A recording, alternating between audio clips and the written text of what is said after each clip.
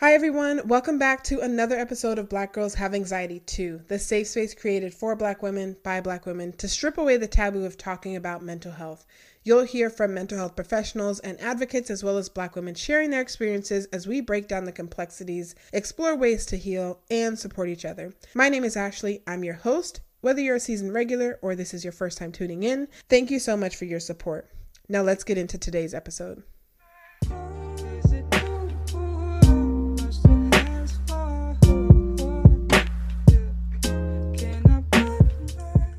All right, everyone, welcome to another episode of Black Girls Have Anxiety Too. This is a really exciting day for two reasons. The first is Dr. Stevens is back. So I know it's been a while. If you've been listening to the show, we've had a little bit of a lull in episodes. I had to take a little break, but we are back. Dr. Son Stevens is back. She is a licensed psychologist. She is a Black Girls Have Anxiety Too veteran and regular on the podcast. And then just a little bit of background for anybody that doesn't know Dr. Stevens. She's got a PhD. She's the program director and founder of Ultimate Thinking Psychological Consultants. She's the co-founder of Standing in the Gap Community Development Corporation. And I'm sure there's probably a longer list. So Dr. Stevens, do you want to just kind of tell anybody that hasn't met you before a little bit about you? So I think in terms of the only thing that I will add is that, certainly my passion in life has always been to work with children, adolescents, and actually individuals with severe mental illness. And that's an area that I've weaved in certainly my practical work and my research work and certainly my volunteer work.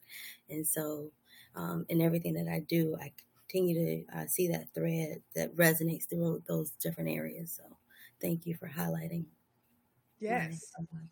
Thank you for always being open to coming back on the show and just sharing this space with me and giving out knowledge. And yeah, I just think you bring like so much good energy to the show. So that is the first great thing. The second is that today we are officially starting to record with Bullhorn. So you can't see this episode live, but this is going to be a feature that we're going to be rolling out. So if you're not following Black Girls Have Anxiety Too on Instagram, go ahead and click over to Instagram. Follow us now. It's at Black Girls Have Anxiety Too.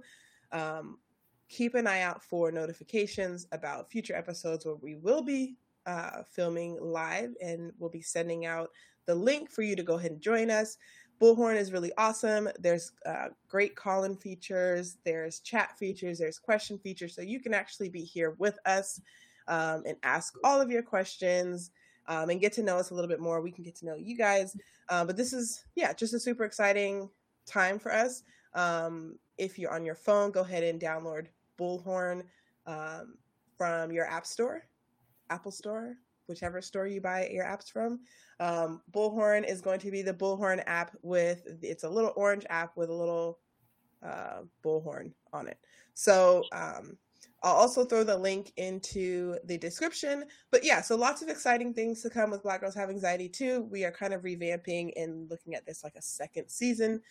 So this is really exciting for all of us. So for today, for this episode, shout out to Dr. Stevens. So she came up with, she threw me a few topics a couple weeks ago.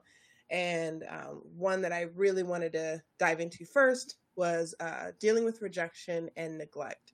So that's one that hadn't crossed my mind before, but as soon as I saw it, I was like, this is one that we have to do because nobody really talks about this. So that's kind of what we'll be talking about today. There is a new segment that will be rolling out. I won't tell you what it is, but it'll be in the middle of the show, and it will be interactive. So if you're following on Spotify, I believe, you'll see the question pop up. You'll have a chance to throw in your answer, and who knows, maybe I'll post it on Instagram and shout you out. But yeah, so just hang tight. This is going to be a fun episode as usual. Dr. Stevens, before we dive in, do you have anything new going on? Because I know like last year you were like into helping with studies and doing lots of different great things. So can you tell us like what you're up to nowadays?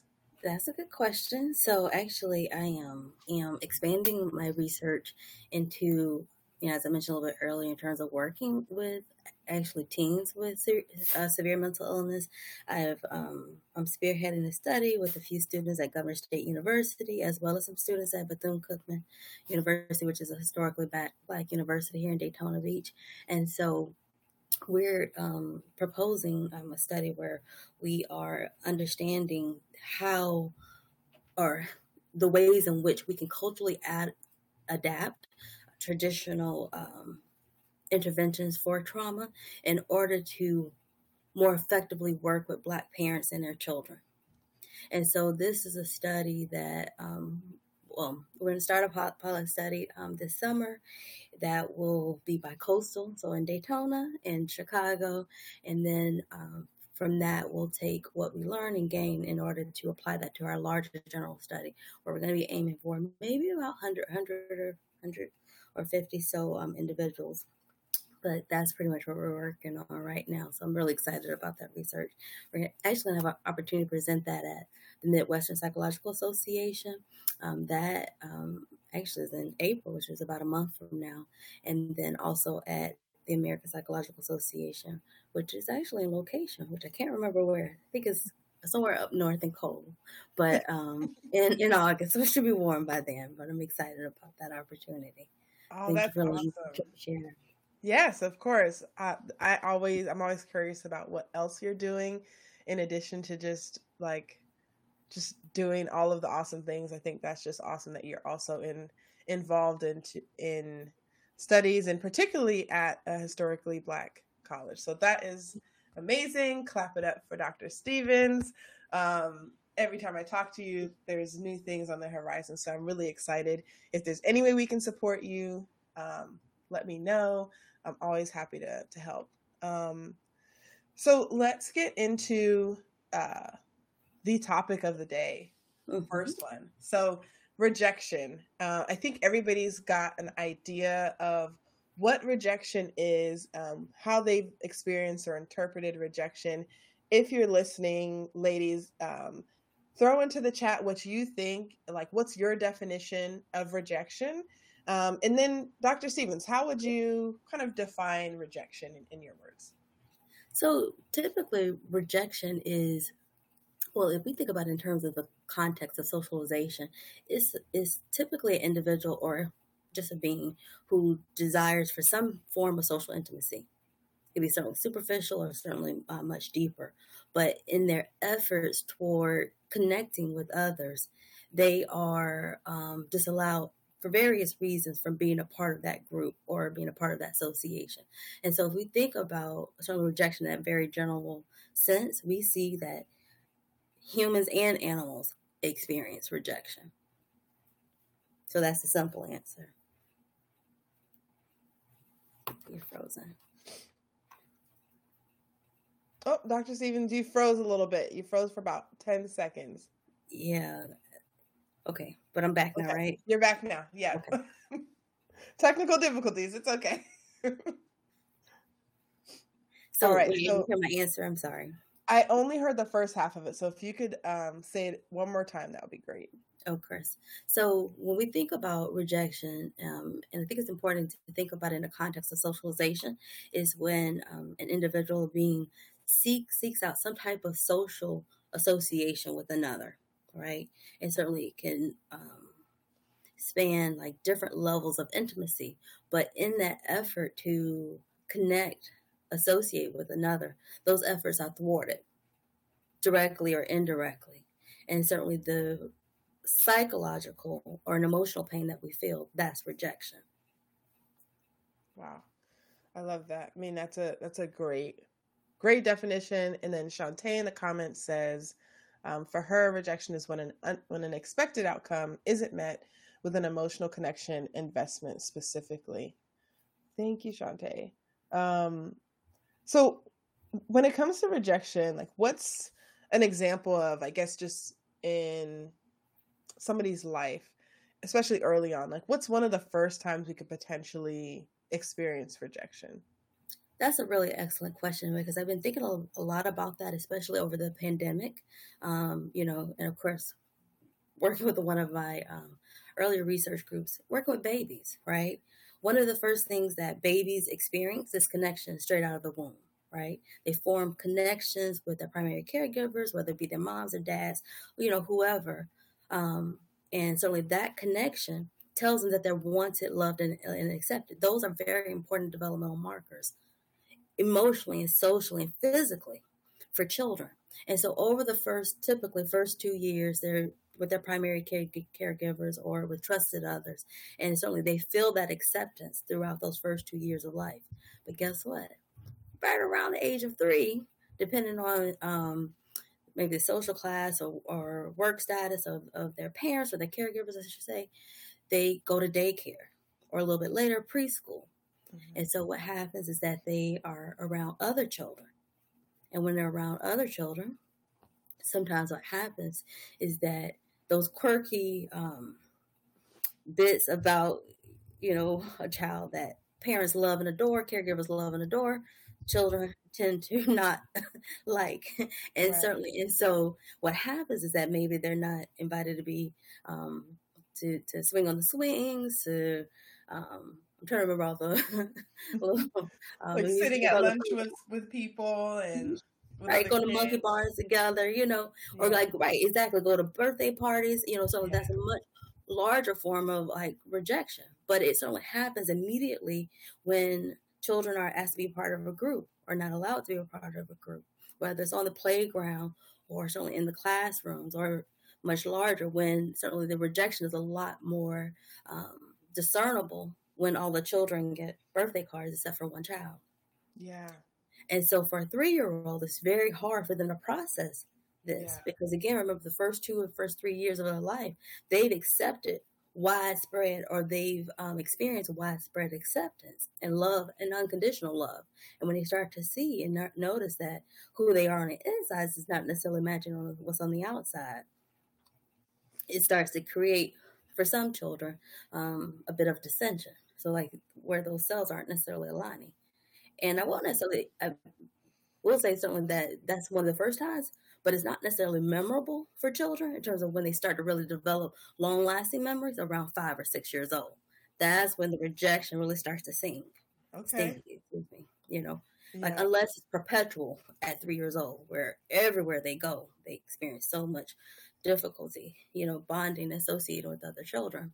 Yeah. It doesn't necessarily start to resonate until 5 or 6 years old when they start to see these themes. I know for me, like when I was little, I think that my first memory of rejection was, I think I was 4 because I was still in preschool, and my mom had was going to throw me a birthday party, and no one showed up. And I remember, I was so hurt and like, dang, I guess nobody really likes me. Nobody is really my friend. But also I saw my mom's reaction, which was like, mm-hmm. I'm never throwing your birthday party again. Nobody showed up. I did, all these things.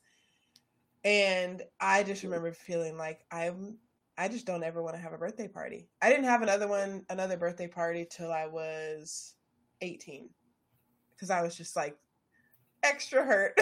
Because I was just like, I'm not going to even subject myself to that level of rejection. I just feel like I never forgot about that moment.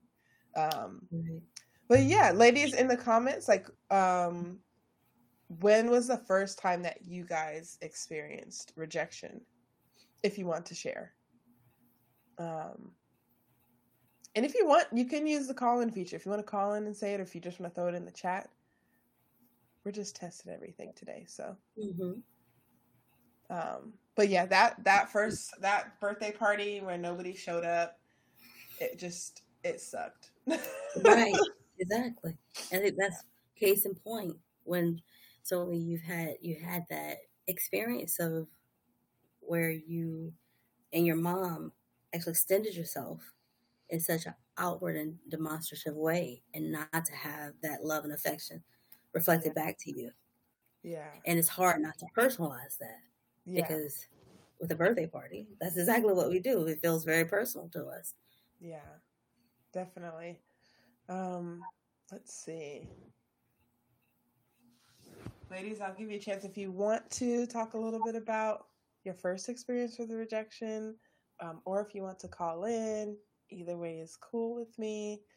Um, so, Dr. Stevens, I know you mentioned there could be instances where during that typical point in childhood where, before you kind of get thrown out into the real world, or AKA preschool, um, and you're ideally surrounded with love and affection, and you're not experiencing rejection. Is there a is there examples of when children are within that early age range and they are experiencing rejection? And if so, how does that affect them as they go through childhood? That's another excellent question, because actually, like, that brought up like so many, like, three different branches that could possibly happen. So where a child is rejected. So for example, like we talked a little bit earlier about how the bond between a child and infant when they're immediately born, right, a newborn, and their caregiver, right, that's called the attachment bond. And that attachment bond is essential. We don't necessarily think so, but it's so essential in terms of how that bond is fostered throughout the child's first year of life, and that it develops in terms of, and it speaks to how that child sees themselves, how they see others, how they approach problems. This is what we call attachment styles. And so I think in a larger popular culture, we've talked about in terms of attachment styles with respect to relationship, but it has such a much more foundational understanding in terms of social emotional development. Yeah. And so what happens certainly with children who don't necessarily experience the idealized forms of unconditional love and acceptance, they will experience rejection, right? So for example, let's say over the first couple years of life, where parents, certainly not the healthiest, certainly in this case, but where, let's say, one of the more important trust experiences where a child learns to walk, right? Because remember that this is a time, well, the first 2 years of life is a period marked by the most frequent and stark changes developmentally all around for children. And so they're testing their legs, so to speak, literally. And so there's a lot of doubt about themselves. And so what happens, and again, in an idealized situation, the parents are encouraging the child. The parents, allow them just enough space to allow them to operate independently, but not enough space to where they feel where the parent or caregiver may fail them. So let's say in this case, right, the child decides to, okay, I feel good. I feel really positive about my environment. They start to take a step, right? And so, of course, when a child takes a step or when they stand, they want somebody there to catch them, because, again, that's a part of the trust that we develop that's innate. Mm-hmm. And so what happens if a parent, excuse me, I keep saying parent, but a caregiver pulls away?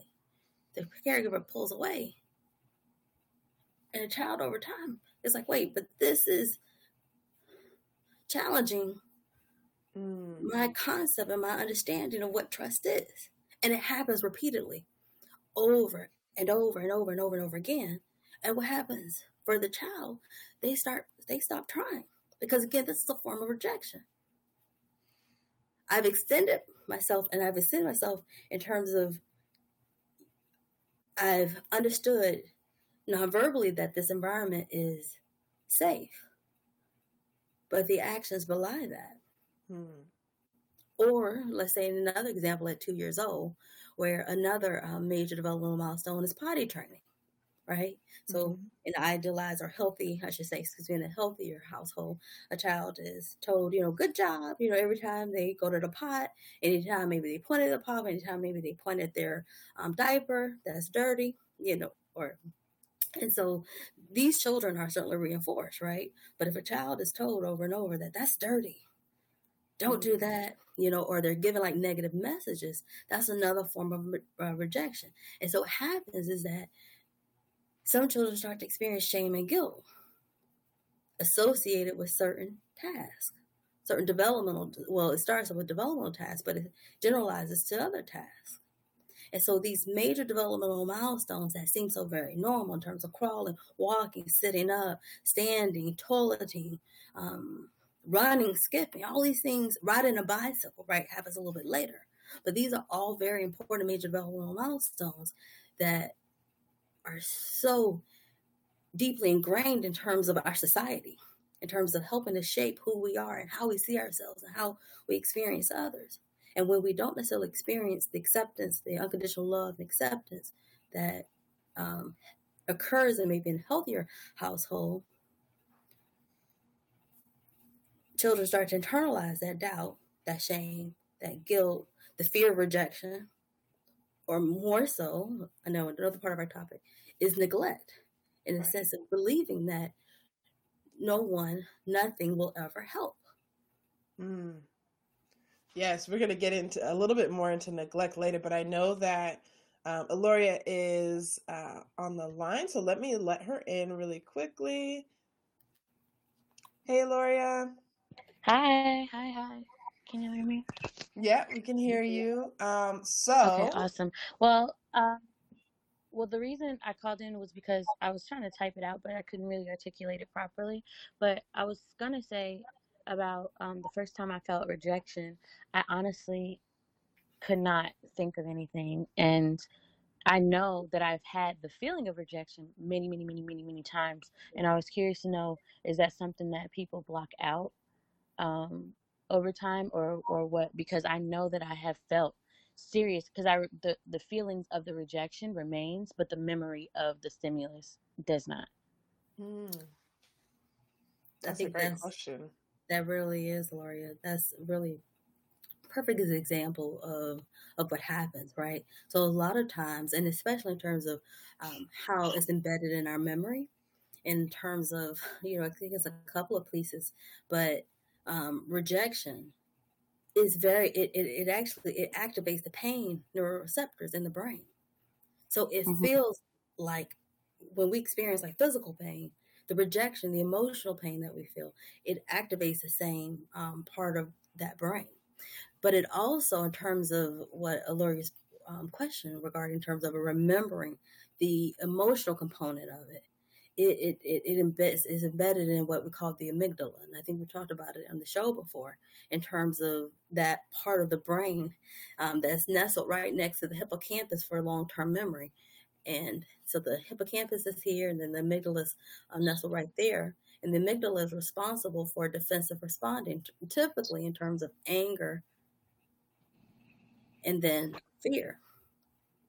And so it's so deeply encoded, meaning that it is so innately remembered that anytime we experience anything that closely aligns with that experience, it could maybe be, let's say if something bad happened, it was a bright, sunny day. When we see that, everything else could be okay. But if we see that, because it's so deeply encoded, it gets activated. But in terms of the actual experience that happens in the frontal part of our brain, those details get lost, and certainly the day to day, in terms of just the decay of our memory. But the emotional component, the pain component, and then the emotional pain associated with memory are what's deeply encoded.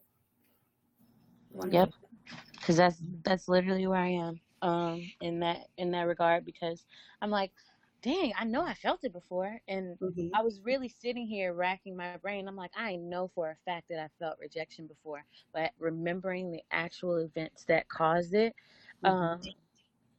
is it's impossible. I really cannot think of a single incident, especially early on in life. Like maybe fast forward into the most recent 5 years and maybe okay, but like in the beginning, and I know for a fact that I feel like I still feel the pain. Like I can still feel it, and I can still feel the moment that it happened, and like you said, the hurt behind it, and the I guess the ensuing trauma responses that resulted in that first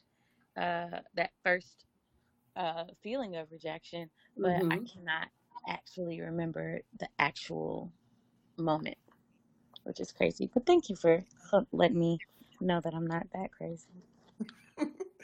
Well, and again, just to normalize your experience, I think that's the protective part of our brain, the beauty of our brain in terms of protecting us from things that are harmful.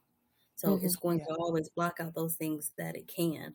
It's part of the evolutionary development in terms of promoting the likelihood of survival, right? Because if you remember those specific components, any of those components could certainly implicate the way in which we go about life. And so our brain is always aiming toward increasing the likelihood of survival, and not just survival in terms of the bare minimum, but to maximize our survival.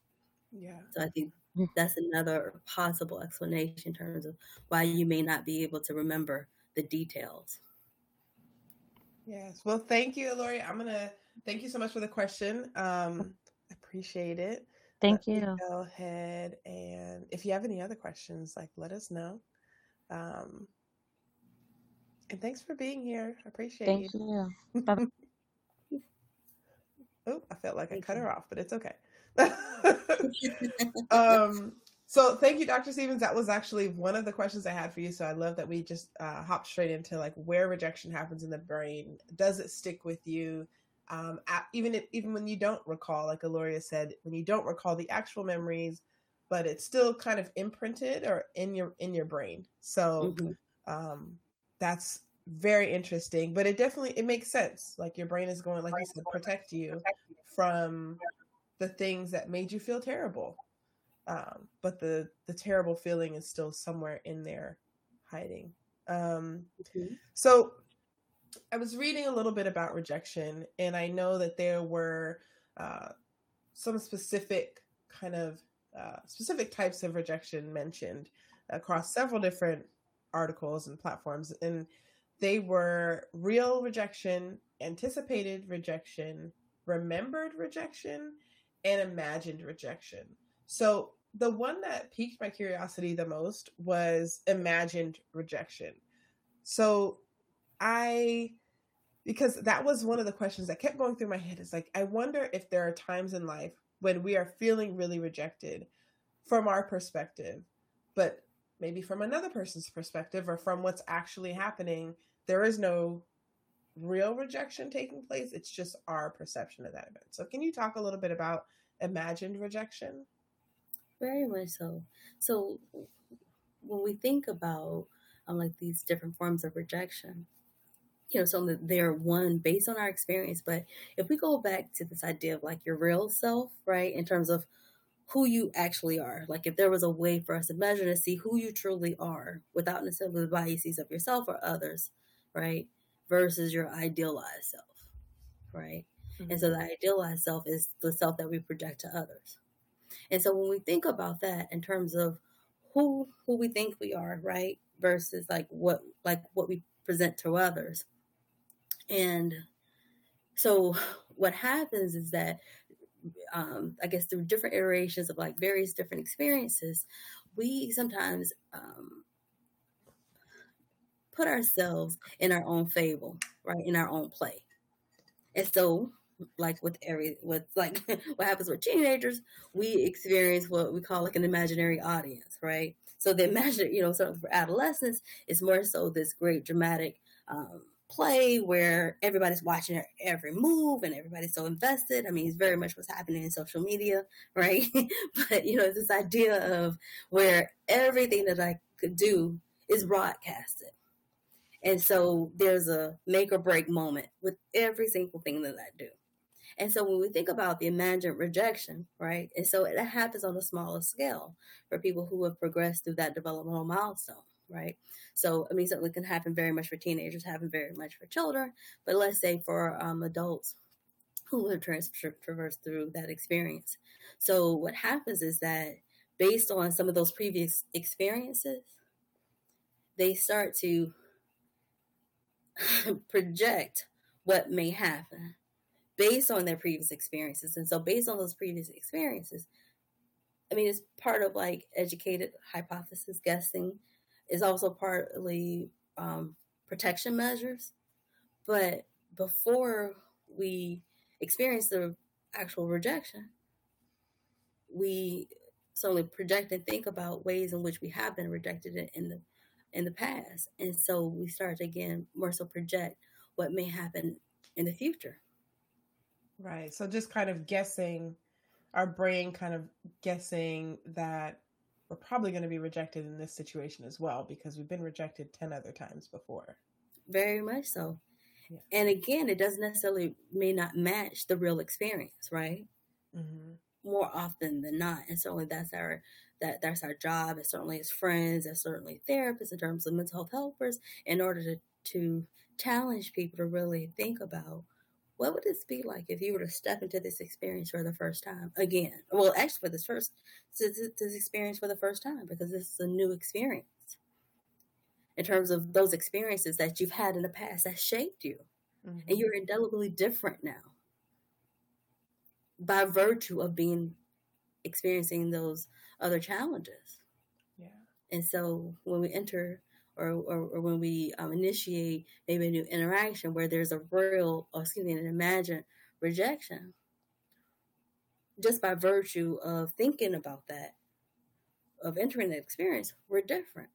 And so I think that hopefully gives people courage to step into those experiences where there may be the perception of rejection, and to allow themselves to flourish, possibly, and experience them, honestly, maybe completely different, 180 degrees different from their experience prior to.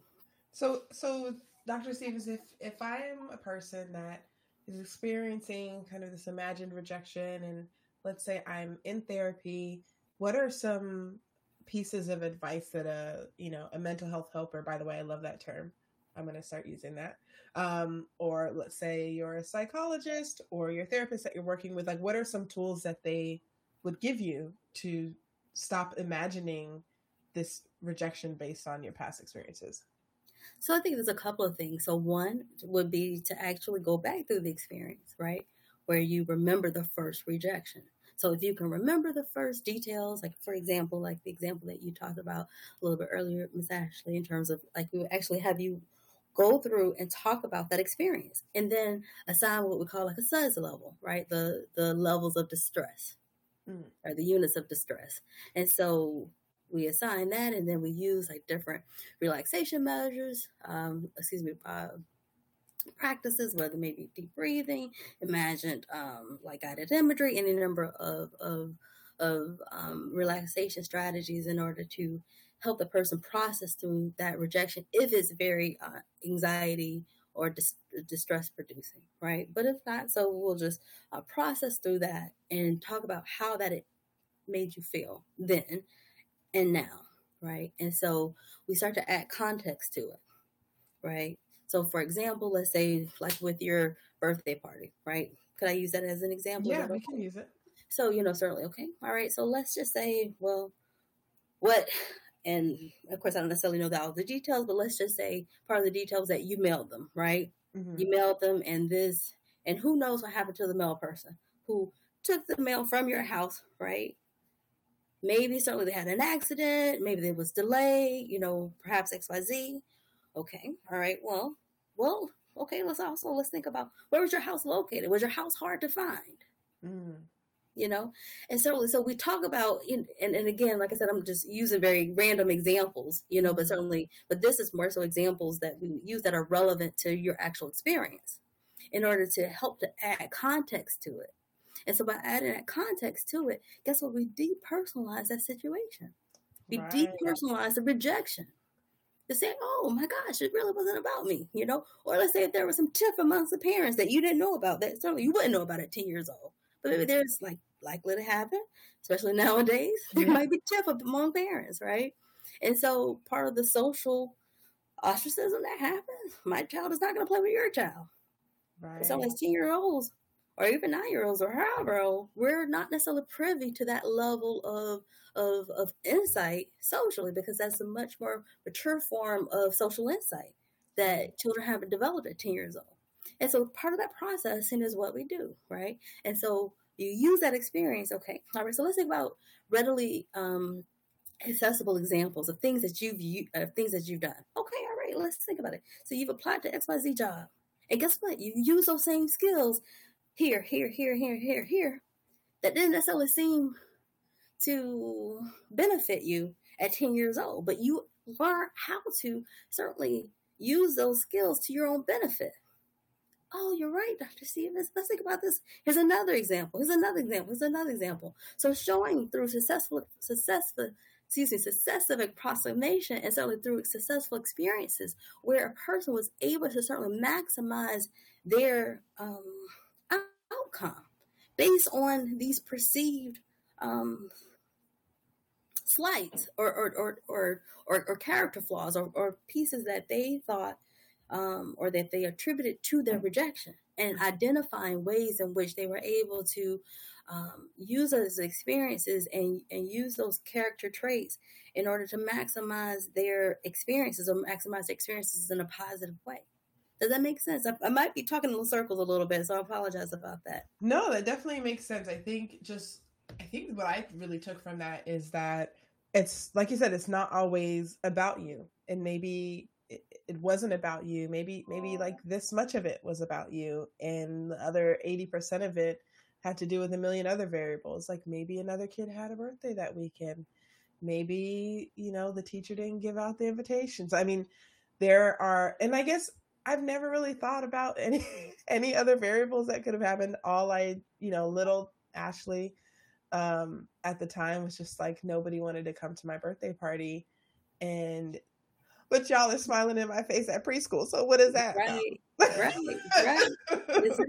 Very much so. Yeah. But I do want to touch on something that you mentioned, specifically around careers, and how I want to talk a little bit about rejection and how rejection and pursuing a career or just finding a job nowadays can meet. I know so Dr. Stevens shared a really interesting article from the Lilly with me. I'm actually going to post it in the description, and I've got a million articles here that I've read that I've researched, but let me see. Okay. So one of the articles that I found from that one is everyone gets rejected. Here's what our readers found from their toughest one. So the Lilly basically, I guess a few years ago, there was a Twitter thread where a bunch of people on Twitter were talking about how they've been rejected specifically within their careers. And some of them talked about just the rejection, and some of them talked about kind of the perseverance and what happened, years later, months later, either with the same person that rejected them, or maybe somebody else. But I'm going to throw out a quote, and then I want to talk a little bit about rejection specifically when it comes to career. So one of the quotes from the article was, "Behind each success you see from others is a slew of rejections too." So I think for a lot of people, especially, I don't want to break it down to a certain age group, because I think especially with 2020, a lot of people are feeling if you've moved around in your job, whether it be because you've been forced to move around and find a new job or a new career, or you've made a conscious choice to do so. I know for me, the past year and a half, I've been looking for new jobs, actually since 2020. I finally got a new job beginning of this year. Yay! But there was a lot of rejection that happened. And it was really hard at first. I mean, I think the first 6 months of 2020, I had sent out, I don't know, probably like 70, 75 different applications, and I had one callback. Just one. And so it was really disheartening for me. And dealing with the rejection, but also, you compound the rejection with like, am I good enough? Am I worthy enough to get these jobs? Is there some other factor that I'm not realizing that I'm in control of that I can change to get these jobs? But overall, it just kind of makes you feel like crap, like you're putting your full self forward. There's a lot of effort behind it. And then, it's hard to just keep going. So I want to talk a little bit about like the effects of rejection, specifically when it comes to like job hunting. So I think that that's a really great example in terms of how a lot of people experience rejection, sometimes for the first time in their lives, right? So they've been conditioned to be in different social experience, like it's different social groups where everything that they do is accepted and lauded. And so one of the first times, and actually this happened quite a bit with a lot of the undergraduates that I worked with at a close to an Ivy League university. And so this university, the students from this university, they often, whenever they would apply for different employers, they would apply for these different employers and put their best foot forward.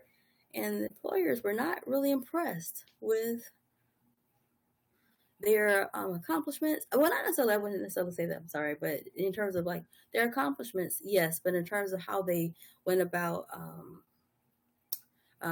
interviewing. And so for them, it was very disconcerting in terms of how is it that, again, the accomplishments that I see here that are presented on my CV or my resume are not necessarily meshing up with what's being presented here in the interview. And I should be a shoo-in for this job position. And so when that outcome didn't necessarily merit, or when the experience didn't necessarily merit the outcome that the person was expecting, it led to, in terms of our topic today, a great deal of rejection. And I think that happens in large part for a lot of individuals, right?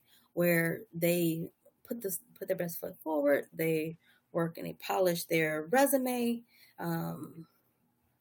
perhaps invest in, well, I guess maybe especially pre-pandemic, a lot of outward appearance in terms of like their clothing and certainly hairstyles and all of XYZ. And sometimes we even invest in buying or purchasing or renting our time with an executive coach in order to make sure that we interview well. And so we invest all this time and energy, and it doesn't necessarily merit the outcome that we deem it should. And that can certainly be very disconcerting and certainly very upsetting. Yeah, definitely. And I think specifically for, I know you mentioned undergrads moving on into the job search world. I think that's probably one of the hardest things is when you leave university and everything is really graded. Everything is graded. So for you get an A+, an A-. You're like, yeah, I'm doing great. I have a good GPA. I've got references. And it can be really, I don't know the word, but you kind of have been getting a high five in school your whole life. Mm-hmm. And so you've been told like your high five, whether it be in the form of an A, whether it be in the form of like positive feedback from your teachers, that's really all you need. Nobody really talks about, I mean, there are definitely schools out there that give, interview skills course, classes, but you leave college with the expectation, like, I finally got this degree and now it's time for me to enter the real world.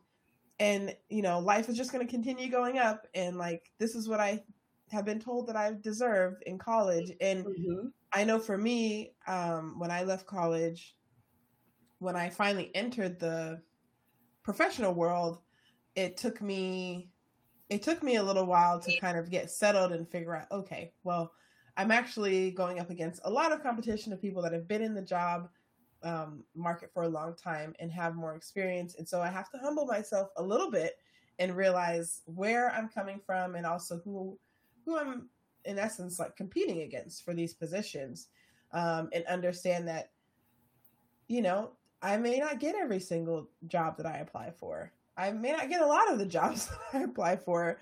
And for some of those reasons I have control over, and some of them I don't. But I think that just going back to the quote that I mentioned earlier, specifically for anybody that's listening, whether you're graduating college and you're entering the professional world, or whether you are just a person trying to adult and maybe you're transitioning from one career to the next or trying to move forward in your career, like the quote said, just behind each success, there are a ton of rejections. So that person that you may be looking at, whether it's a friend or maybe it's somebody, a professional that you look up to, your mentor, they also experienced a lot of rejection before they were able to get to where they're going. And I wish that people would talk about that more.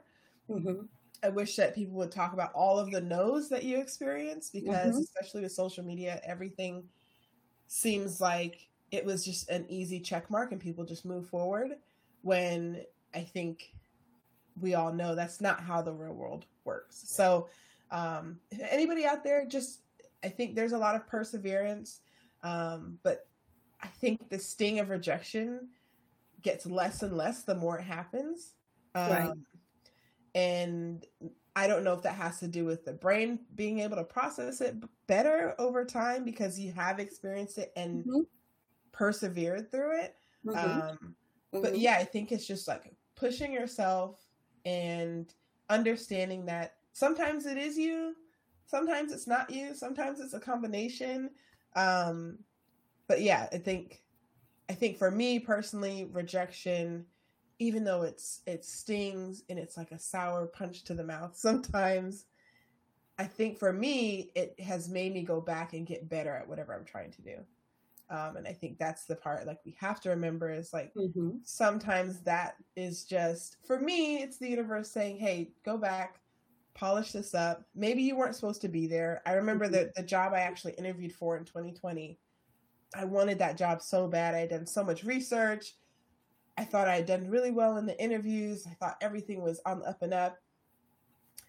It was actually for like a tourism company, specifically, for kind of connecting people from America to Africa. So I was ecstatic about this.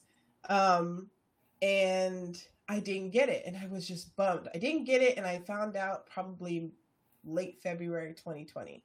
So that's also when everything started to ramp up. And then I realized about a month or so later, like, had I gotten that job, I would have been let go because the travel industry was pretty much destroyed during that whole time. So I'm not saying that everything is going to have this ultra bright side, but for me, it helps to kind of look at, okay, this didn't happen, but maybe I actually dodged a bullet because I would have been stuck with no job. So, yeah, just, keep pushing in those terms of rejection. Like, it's going to keep happening in some capacity. And it's exactly like you said, it's rejection over and over and over. It becomes a conditioned response. And the more that we persevere through those, the more attainable, the more discernible, the more digestible those experiences are. Because again, it's not necessarily associated with this very negative outcome, maybe a long period of sadness because we've picked ourselves back up and we're ready to go and hit the ground running again. So I think that's a great example, what we need to do anytime we experience rejection. Thank you, Dr. Stevens. So we are going to take a quick, not break, but we're going to hop into our new segment. Shout out to Shantae and Aloria, who are in the chat today. But we have a new segment called Mind Games. So for the Mind Games segment of each episode, I'm going to be describing a mental disorder or something to do with mental health, and it's up to you, the listener, to guess what it is. So I'm going to basically read the definition, and then you'll have a chance, if you're on Spotify or if you hop into a live stream, you'll be able to answer live. I don't have any prizes for you. I'll give you a high five virtually, but I'm going to basically read a definition. You get to guess what it is, and then I'll give you a little bit of time to think about it or Google it, and then I'll tell you what it is. So we're going to hop into it. So I'm going to read the mental disorder definition of it, and then it's up to you guys to guess. For those of you that are here live, feel free to guess in the chat. Throw your ideas out there. All right, so the first official Mind Games segment definition is: a cultural syndrome in the DSM-5 is blank, or thinking too much. It is found among the Shona people of Zimbabwe. In many cultures, thinking too much is considered to be damaging to the mind and body, causing specific symptoms like headaches and dizziness. Blank involves ruminating on upsetting thoughts, particularly worries. As a cultural expression, it is considered to be causative to anxiety, depression, and somatic problems. For example, my heart is painful because I think too much. As an idiom, it is indicative of interpersonal and social difficulties. Thinking too much, in air quotes, is a common idiom of distress and cultural explanation across many countries and ethnic groups, including Africa, the Caribbean, Latin America, East Asian, and Native American groups. So, does anybody want to guess? I'll give you about 10 more seconds to guess what the name of this mental disorder is.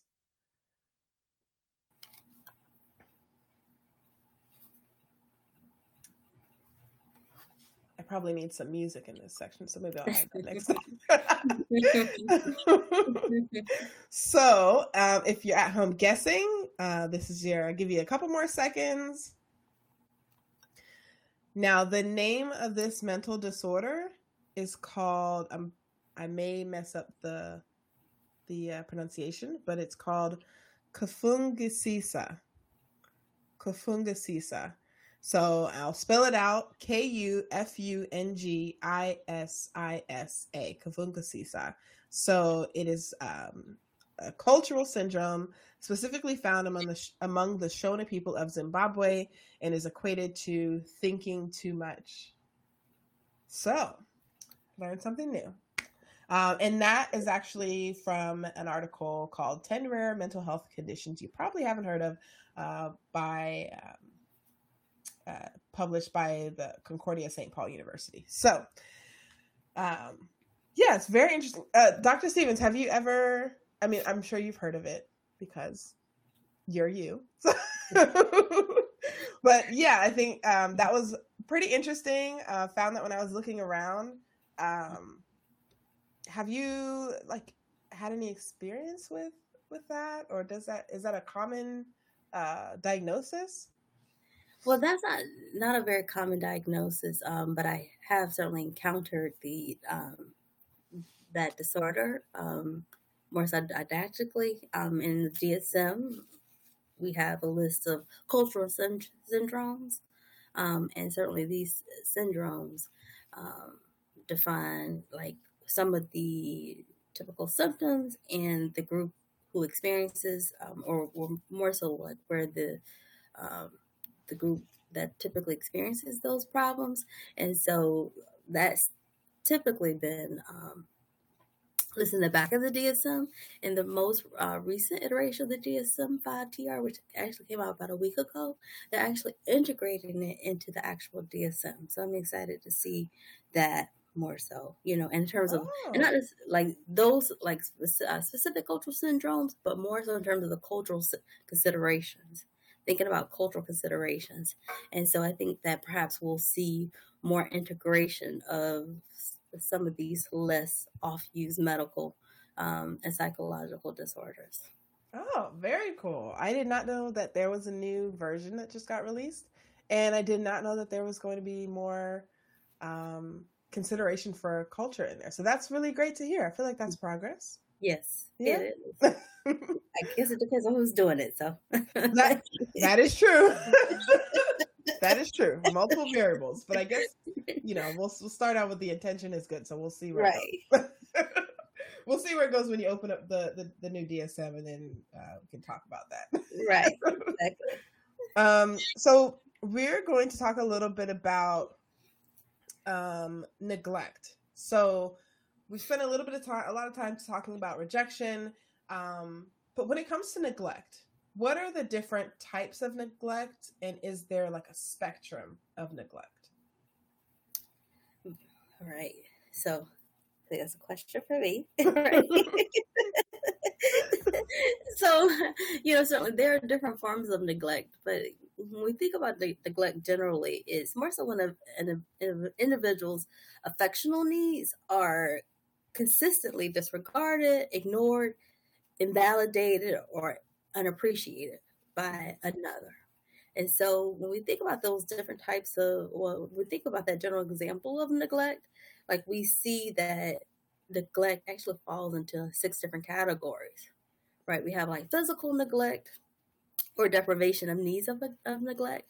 And actually, I guess I should preface this by saying that this is typically a form of child abuse. Mm-hmm. And certainly, and again, it's a consistent pattern of neglect. And so there's medical neglect where parents for, or sorry, I keep saying parents, these are caregivers for any number of reasons fail to provide the adequate needs for their children medically. Supervisory neglect in terms of the caregivers not necessarily providing the mature and appropriate adult supervision for children. Environmental neglect, lack of housing, food, um, any of those supports that they need in order to take care of themselves, that children need in order to take care of themselves. Educational neglect, and then of course emotional neglect, which I think is more so the focus of our topic today. But these are all different forms of neglect that oftentimes we see overlap with each other. And more times than not, it happens, certainly during the first couple of years of children's lives, unfortunately. When I know that, like you mentioned, neglect can become abusive at some point, specifically when it comes to children. And this is just kind of a heads up for anybody that is listening. Trigger warning that we'll just be touching on talking a little bit about child abuse over the next few minutes. So just a trigger warning for anybody that needs it. But as far as neglect when it comes to children, let's just say under the age of 5 or under the age of 3, because I think that's a point where kids are at a very vulnerable state where they may not be speaking, they may not be able to move around on their own. They can't really articulate what their needs are verbally or even physically. So what does neglect look like in that early stage of life? So I think that's a really good question. Certainly for the trained and untrained observer, rejection and neglect, especially during those early years, can look very much the same. Some of those examples that I gave in terms of how the irresponsible caregiver may deride or chide their child unnecessarily so or consistently so. But then what happens is that the caregiver starts to abandon their responsibility. And so when they start to abandon their responsibility, some of the more disturbing examples that I've seen, certainly in terms of children under the age of 3, not being changed frequently, where they develop, sores and other infections, children where they've been malnourished under the age of 3.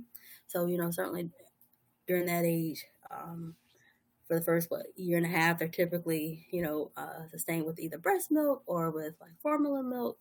And then certainly children from age year and a half to about 3 years old, they're typically eating soft foods and things like that, that still require a great deal of reliance on a caregiver to feed them.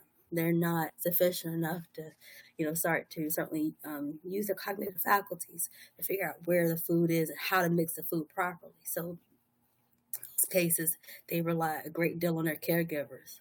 And, in some of those extreme examples, we see where the caregiver has dereliction of duty, where the caregiver has abandoned those responsibilities, and perhaps there's an older sibling who may not necessarily have all of the wherewithal, but tries to do their best. I think we've all read, stories about, cases like that where maybe the older sibling was 7 years old, and was feeding the baby, I say baby, 2-year-old, like hot dogs and things like that, things that they could access. Many examples, oftentimes more than not, we are to see one of the first 2 things that happen is that the children stop going to school. And they're not attending doctor's appointments because, of course, both providers are neglected or mandated, mandated reporters. And being mandated reporters, they are trained to observe, some of those examples that I've described, early on, especially in terms of a medical provider, because they have typically a record of the child's weight, height, in terms of their routines and practices, and they more so than others. And honestly, the nurses who have the first contact with children, they oftentimes notice these things, sometimes more so before the doctor does, or even like front desk staff. they see those changes. And so, I think those are some of the more extreme examples in terms of like neglect that we see that often occur with children. And so when it comes to like these children that experience neglect early on in life, how does that affect them, as they get to like, elementary school age, and then they go into middle school and teenage years, and all the way into adulthood? Like, what are some of the long-term ramifications of that neglect early on? I mean, I think, we start to see very normal, and I think understandable responses in terms of where children may be squirreling away like different food or different items for fear that they won't have sufficient food. Perhaps to be socially isolative, either because a caregiver has made them be so, or has forced them or socialized them to be so, because of fear of others knowing what's going to happen, or what learning about what may happen.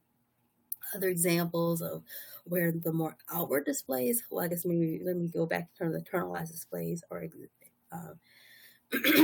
exhibitions of some of the forms of neglect in terms of depression, where children are more so sad and they start to become very dejected easily. They tend to, any form of rejection, they tend to respond very more so demonstratively so to it. So, for example, if a child doesn't want to play with them, maybe they go to the corner, they start to cry immediately, or maybe they find a corner and they sit there. So we see more extreme examples of that form of rejection. As opposed to them, you'll find another child to play with.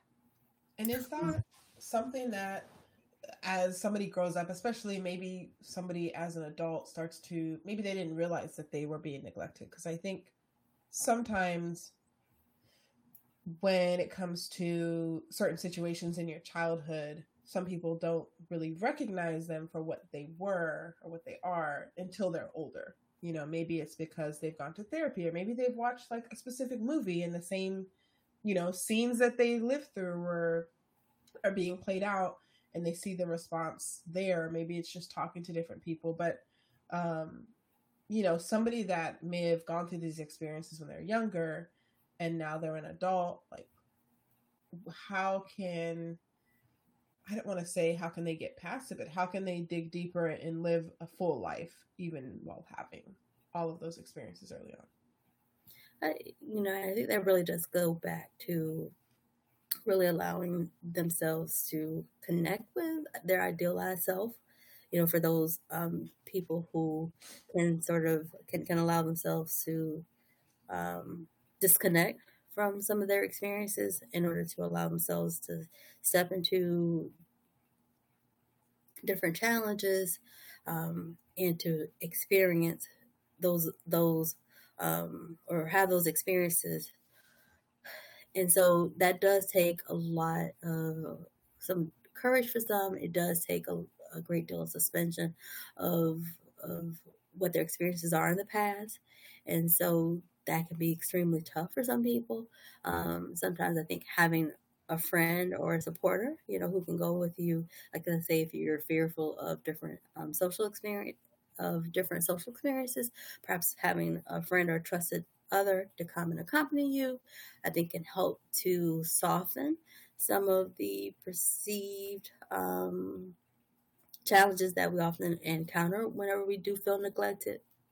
And then, of course, in other cases, certainly seeking out the help or of a mental health professional in order to help navigate some of these challenges, I think can be some important ways that we can help to try to step out, especially when we want to test some of those past experiences that we've had that involve neglect.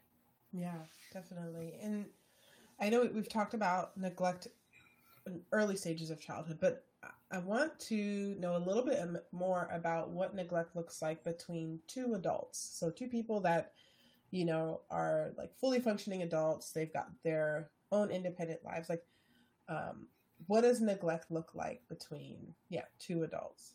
And so romantically or like, right. So I think that's a good example. I think, and even some of the typical examples that we see during childhood, right? Because we talked about more extreme examples in terms of where there's this repeated pattern where one's needs are abandoned, right?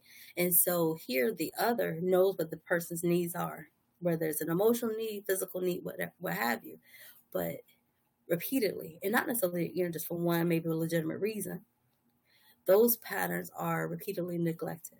So let's say for a partner, say for two partners, and one partner, one of their love languages certainly is touch, right? Let's just say, and so maybe come home after work, they really enjoy the opportunity to sit next to their significant other, a loved one, and to talk about their day while holding hands or embracing.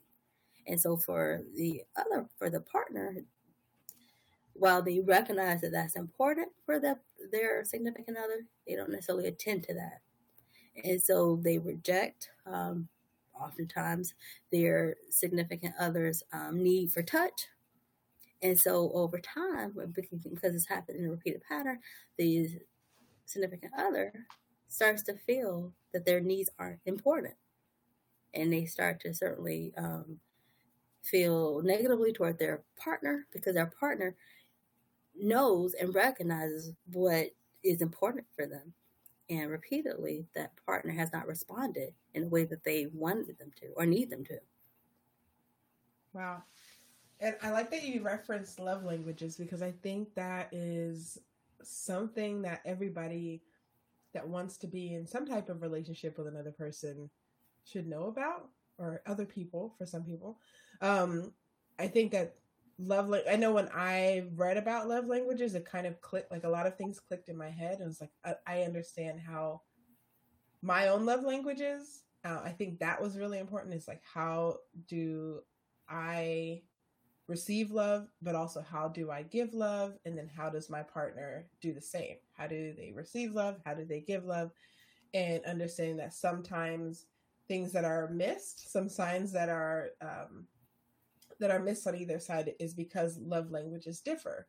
And they also, I feel like, change over time. So having a good understanding about that, and just constantly going back to that and checking in with your partner, especially if there are different love languages, is really important.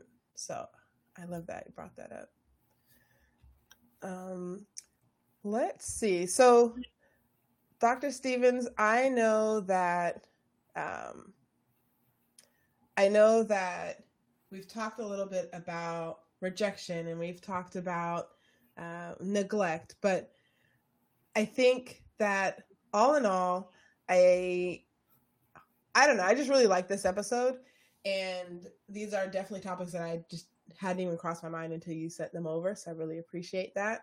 But I loved this conversation today. For our listeners in the chat, do you have any questions for Dr. Stevens or for myself? If you do, throw them in the question box for me, and we can talk it out. We have a few minutes left.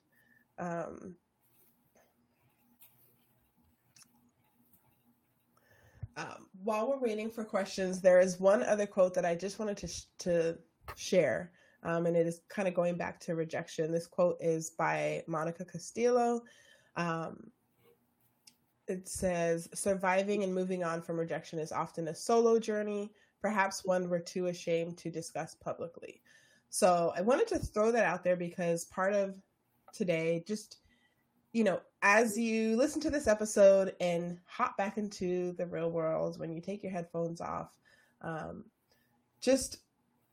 think we should have a little less shame about talking about our rejection, because us being able to talk about our rejection and talk about those experiences that may have stung in the moment, it ultimately opens the door for other people to talk about them, and it kind of reduces that stigma of rejection. So, just as you move forward with your day, and if other people are talking about their rejection, try to hold open space for them, try to be kind to them, because it is hard to talk about the times where you felt rejected. Because it's scary, and it's It's not a fun time in life. But we all have experienced some sort of rejection in life, and just being able to talk about that and trying to discuss it more freely, I think everybody will be better for it. I agree.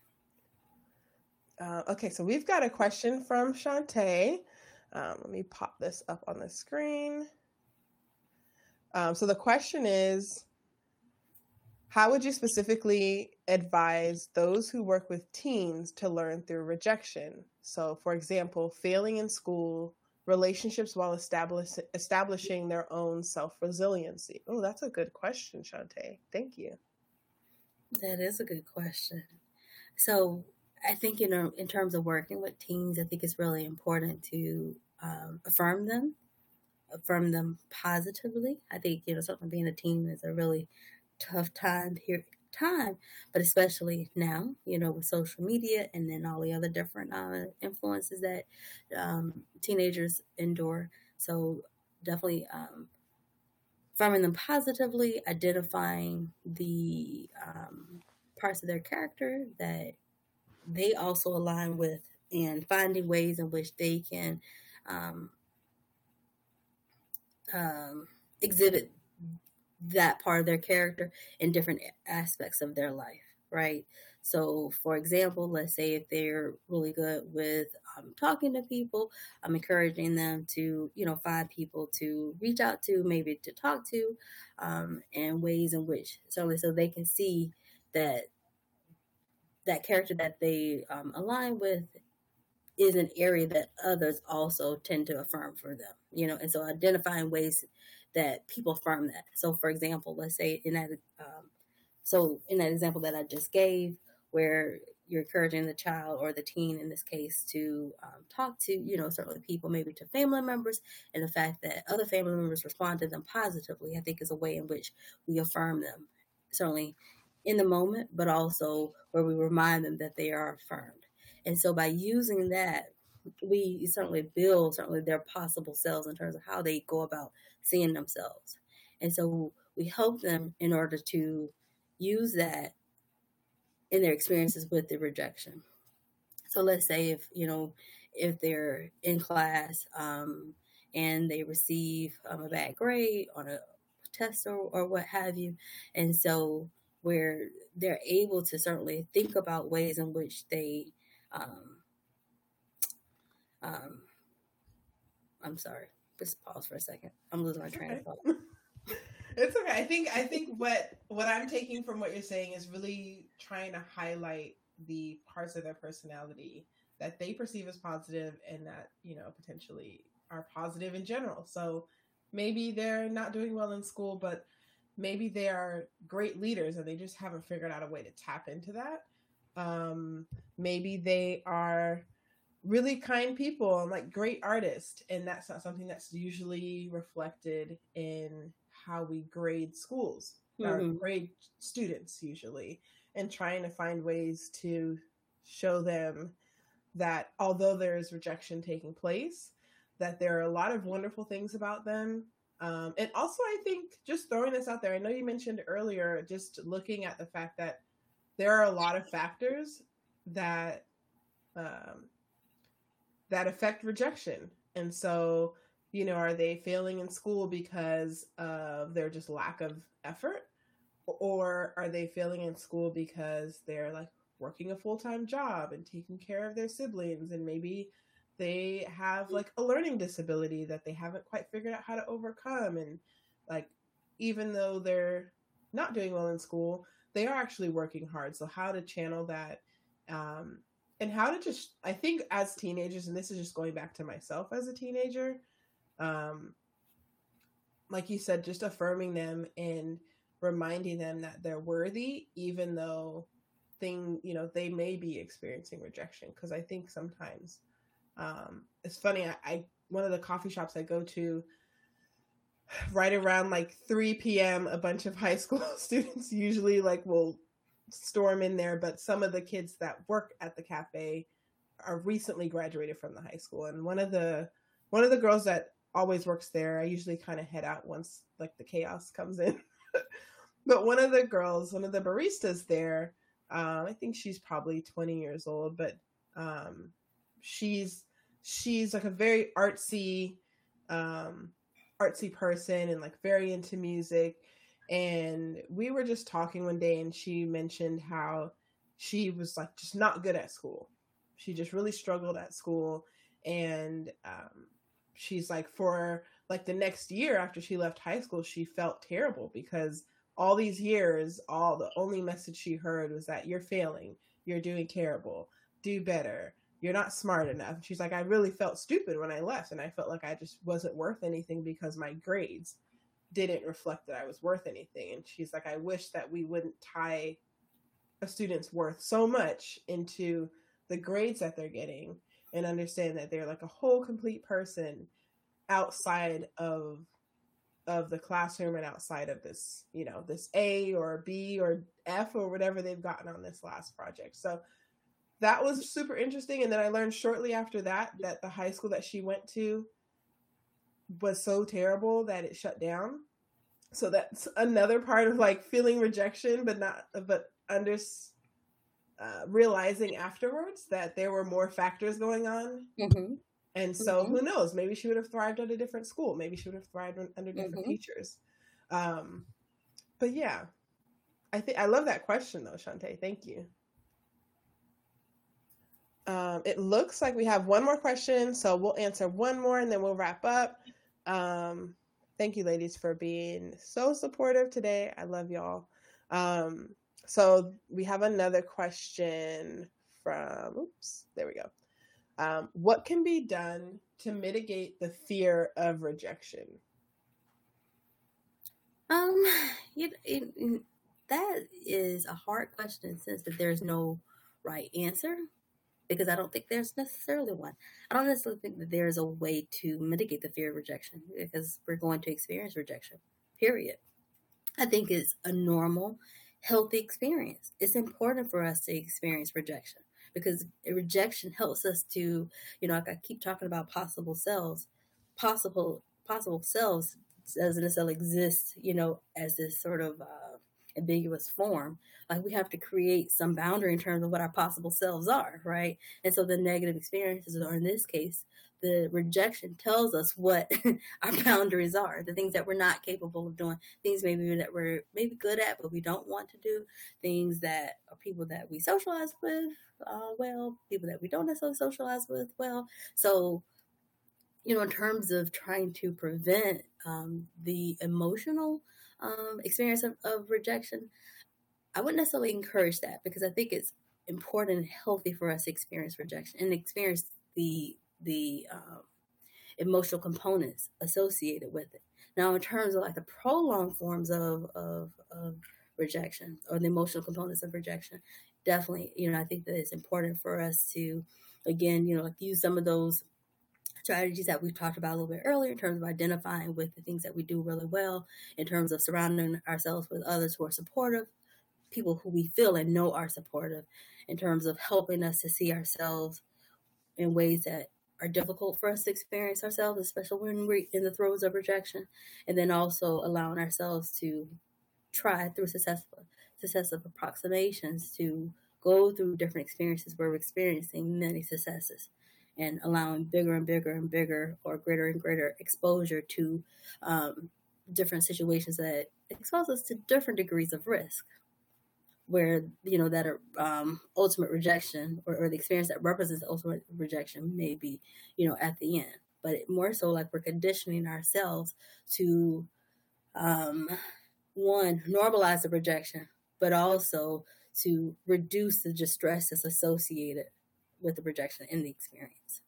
Right. So not trying to get rid of the fear of rejection, but being more used to the reaction after the rejection. Right. Okay. And then finding ways to mitigate the prolonged emotional or affective component of rejection.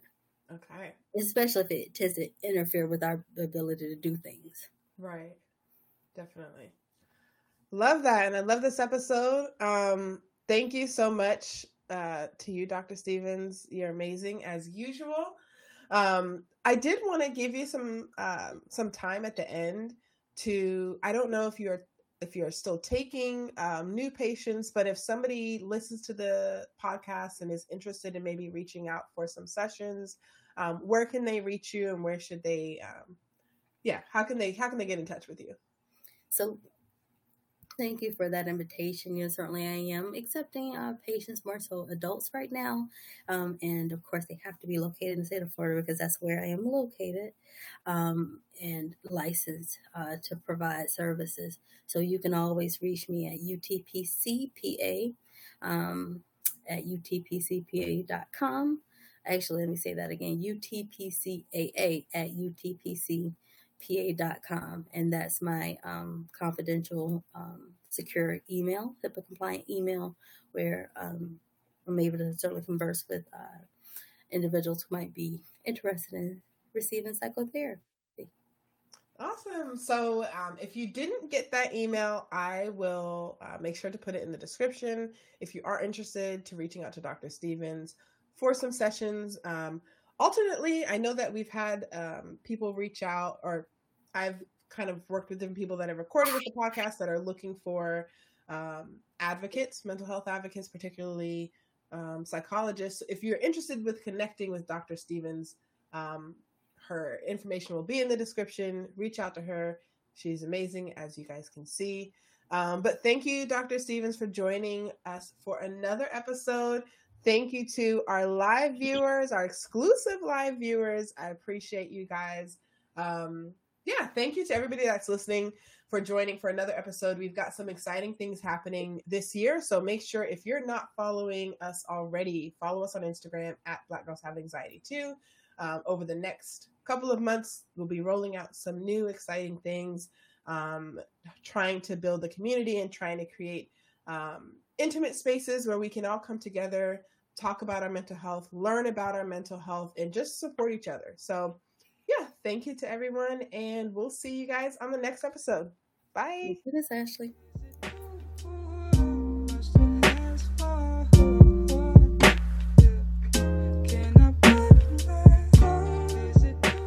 Thank you so much for listening to another episode of Black Girls Have Anxiety Too. No matter where you are in the world, I really appreciate your support.